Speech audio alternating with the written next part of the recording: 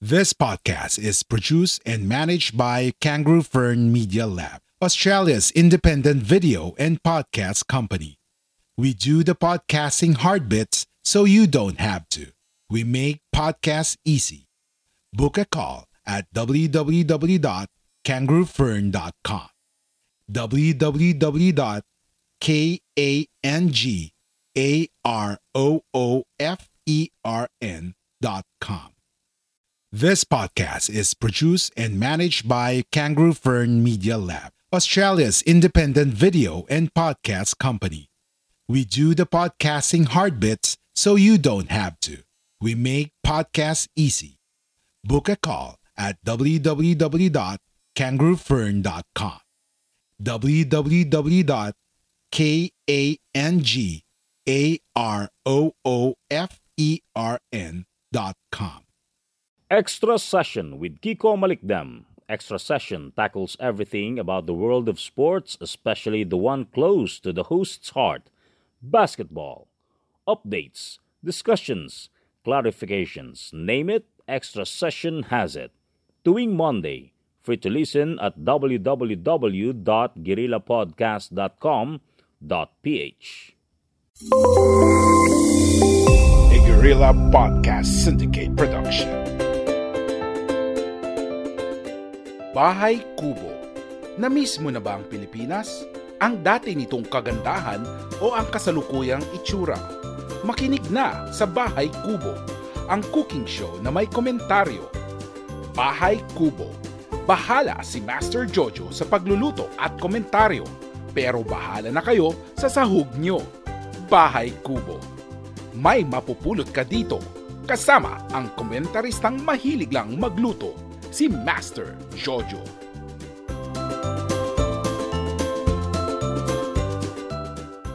Magandang araw po muli sa inyo. Siyempre, ito na naman po ang inyong Master Jojo dito po sa Bahay Kubo. Kung saan talaga nga namang nag-feature tayo ng ilang mga lutuin. At actually, ako lang naman po ay guide ninyo, no, kung paano masarap na lutuin itong aking mga palagi ring inihahanda sa aking mismong bahay. Yan. Kung ready na po kayo, don't forget to like, subscribe, follow, and share, and reshare our weekly podcast dito po sa Guerrilla Podcast Syndicate Philippines. And of course, led by our boss, Mr. Miko Santos. Oy, mabuhay kayo lahat dyan, ha? Yung ating mga kababayan na OFWs, baka naman po namimiss nyo na, ha? Ang lutuing tunay naman na Pinoy, ha? Ito po ang ginisang ampalaya sa itlog at tofu. Doon pa lang parang alam nyo na agad, di ba? Yan. Siyempre, ang ating po mga rekado, ihanda na po ninyo, bawang, sibuyas, paminta, ampalaya, o yung pong tinatawag na bitter gourd o bitter melon. Yung mga dyan, ampalaya dyan, ha? Yung medyo masama pa rin ang loob. O yan. Para po sa inyo ito. Joke lang, ha? At syempre, yung pong ating itlog at tofu. Samahan po natin ang tofu. Yung iba po, gusto rin maglagay ng kamatis. Pero ako, usually, hindi ko po nilalagyan ng kamatis para kung sakasakali mang hindi maubos, hindi naman po basta-basta mapapanis lalo pa kapag hindi natin nailagay sa refrigerator. Yan. Abay, kung ready na po kayo, ready na rin po ako, ha? Oy, don't forget the paminta and asin pala. Yan.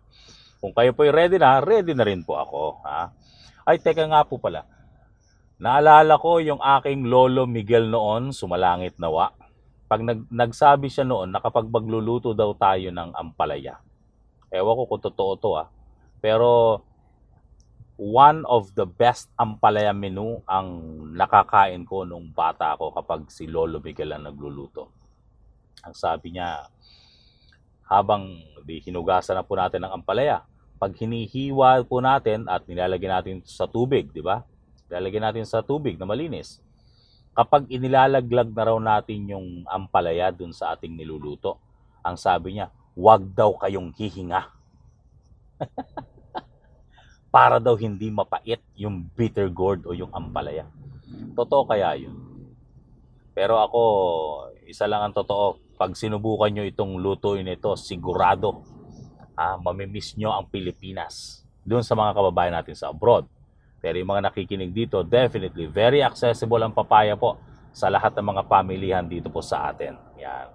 Bihira na ata ang mga kabataan kumakain ng ampalaya ngayon. Ano? Ampalaya pala, I should say. Sorry. Oh, yeah.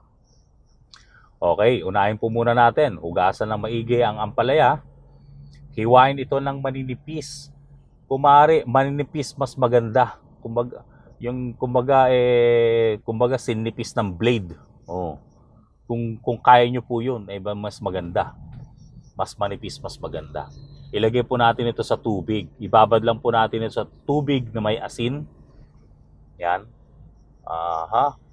Tubig na may asin. Konti lang po. Yung iba nilalamas pa ng asin, pero hindi ko po ipinapayo sa inyo yan dahil kapag tinimplahan nyo na po yung ampalaya at hindi nyo natanggal yung asin, maalat po masyado. Huwag na po ninyong lagyan ng asin. Yan. Mag-gisa po tayo ng bawang, sibuyas. Depende po sa dami yan ng inyong ampalaya na yan. Habang sumasagit-sit na ang ating bawang, sibuyas, huwag niyo pong pakasunugin yung bawang. Ano po? Yan. Bawang, sibuyas, yan. Ilagay na po natin ang ampalaya. Bahala po kayo kung maniniwala kayo na huwag hihinga. Habang inihuhulog nyo po yung ginayat na ampalaya, yun po ang sabi ng lolo ko, ha. Yan. Lagyan din po natin ng kaunting tubig para malaga po yung ampalaya. Yan. Kaunti lang. Huwag masyado marami. Yan. Okay. Kung habang nilalagay nyo po yan, siguro mga 10 to 15 minutes, pwede na po yan. O masyado matagal na yun, mga 5 minutes lang siguro. Yan. Meron lang po akong gustong punahin. Mukhang may mangyayari na nga dito po sa problema ng bansa. Ito pong PhilHealth na tinatawag, Philippine Health Insurance Corporation. Isa po sa pinakatalamak sa corruption ngayon. Mas talamak na po ito kung maituturing kumpara sa Bureau of Customs at sa Department of Public Works and Highways. Bagamat hindi naman po naialis talaga mga corruption sa mga ahensyang yan.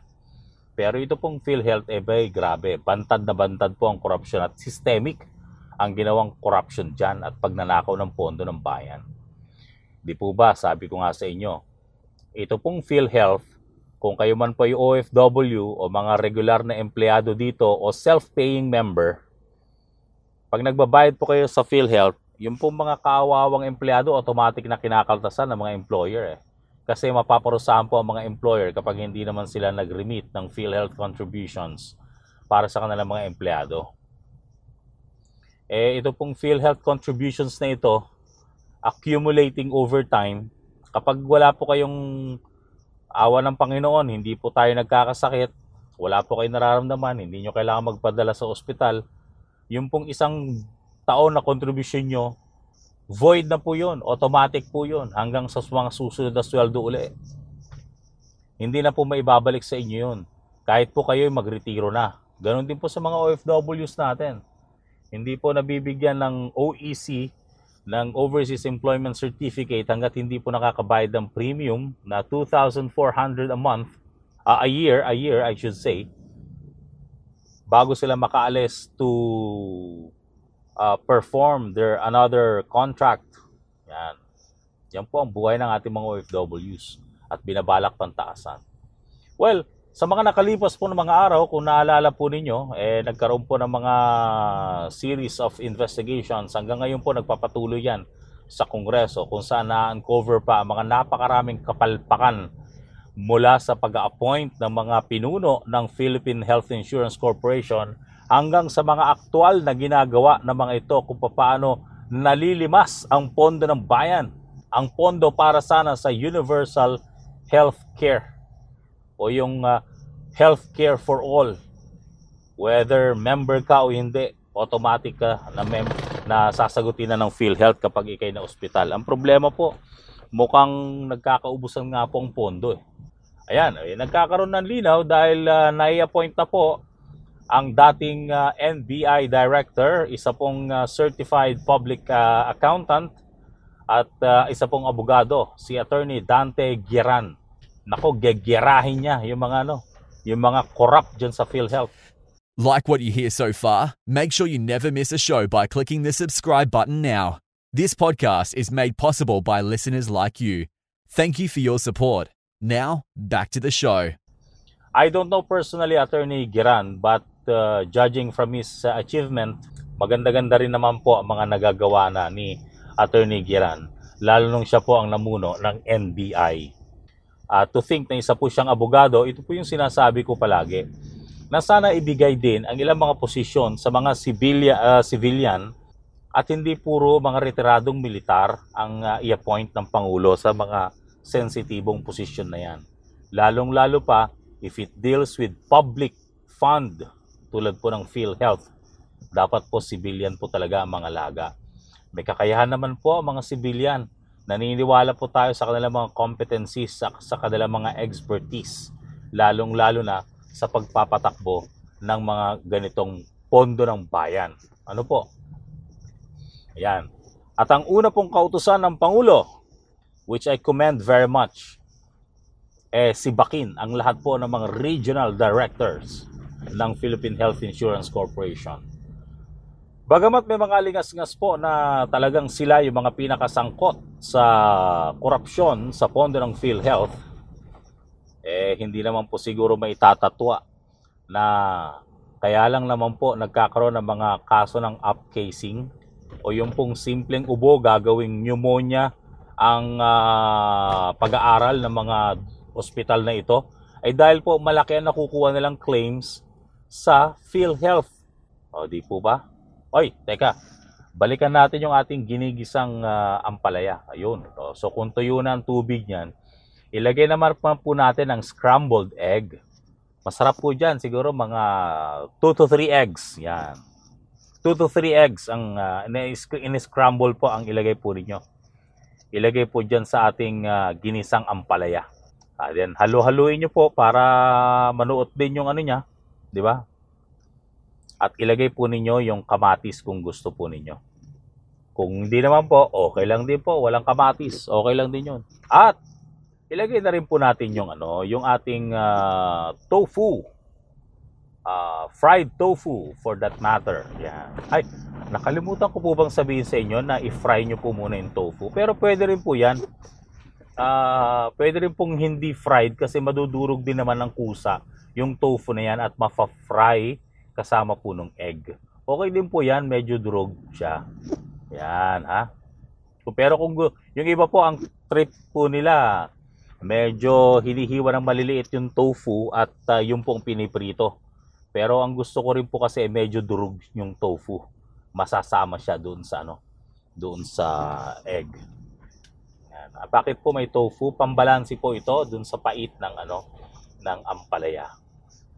At lagyan po natin ng seasoning. Kung gusto po ninyo, kung meron po kayo mga bitchin, pero ako po ang karaniwan ko pong ginagawa, lagyan lang po ng asin at paminta. Titimplahan ko po base sa panlasa.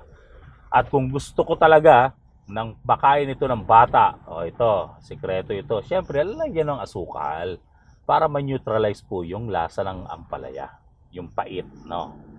Pwede po yan. Pero kung hindi naman po, okay lang din po yan. Kung gusto na ng bata na medyo may asin at paminta, yan. Like what you hear so far? Make sure you never miss a show by clicking the subscribe button now. Po ba, napakasimple lang ng ating lutuin ngayon, di ba? Simpleng-simple. Pero Pinoy na Pinoy. Ginisang ampalaya with egg and tofu.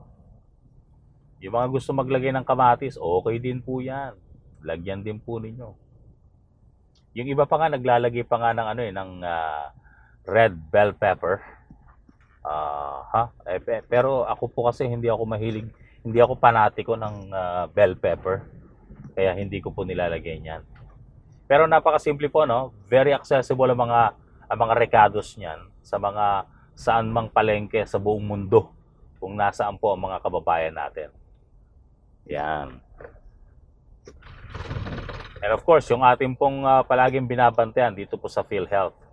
Ang sinasabi ko nga po, kung maganda-ganda naman at isang abogado na at isang accountant to which talagang nangangailangan ng actuary, expertise ang pamunuan po ng PhilHealth, di maganda pong bagay yan. Sana po matuldukan na ng tuluyan ang mga korupsyon na umiiral sa loob po ng PhilHealth. Nang sa ganon, makita naman po ng taong bayan na talagang seryoso ang gobyernong Duterte ito para sa pagsugpo sa korupsyon. Medyo marami-rami na rin po kasi ang utang ng Pangulo sa taong bayan. Ito pong kanyang mga pangako na kanyang susugpuin. Na ipangako niya nung kampanya na inaasahan nating matutupad, pero hanggang ngayon yung iba naman, hindi ko naman po sinasabing naiinip ako, pero hanggat nakaupo pa po ang Pangulo, wala pong problema. Gawin lang niya kung anong abot ng kanyang makakaya. Ganoon naman po Di po ba? Pero we expect nothing less from the President and his men. So, yung po pangako nila na susugpuin ng illegal na droga, nandiyan pa rin pong illegal na droga hanggang ngayon, nakakapasok pa rin po ang mga sindikato. Hindi ko po alam kung matatapos ang tuluyan ng problemang ito. Ang ilang mga bansa kasi sabihin na natin mauunlad na bansa nga, hindi naman nakontrol ang droga, wag po nating ipantay ang Pilipinas sa ganon. Kumbaga, we do it our way. Kung madali man po lahat ng mga may kinalaman sa illegal drugs, why not, di ba? Para lang maging safe ang ating mga anak at mga salinlahi. Ganon din po sa korupsyon. Kung madali man po ang mga corrupt na mga ito, tama rin po siguro. Sana wag nang matularan at wag nang mabahiran ng mga dagdag pang korupsyon ang PhilHealth. At baka naman, habang pinagtatalunan natin ang PhilHealth, baka naman sa ibang mga ahensya ng gobyerno, kanya-kanyang nakaw na rin ngayon. Kanya-kanyang corrupt na rin ngayon.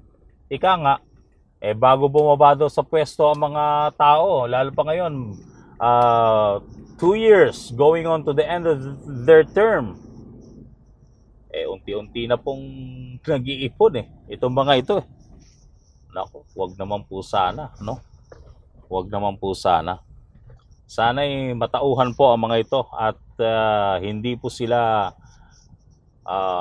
mag-ipon ng kanilang o magnakaw sa pera ng bayan bago sila tuluyang bumaba sa pwesto at iwanan nila ang gobyerno, ang ahensyang kanilang pinaglilingkuran ng tapat, ng buo ang pondo at siyempre ng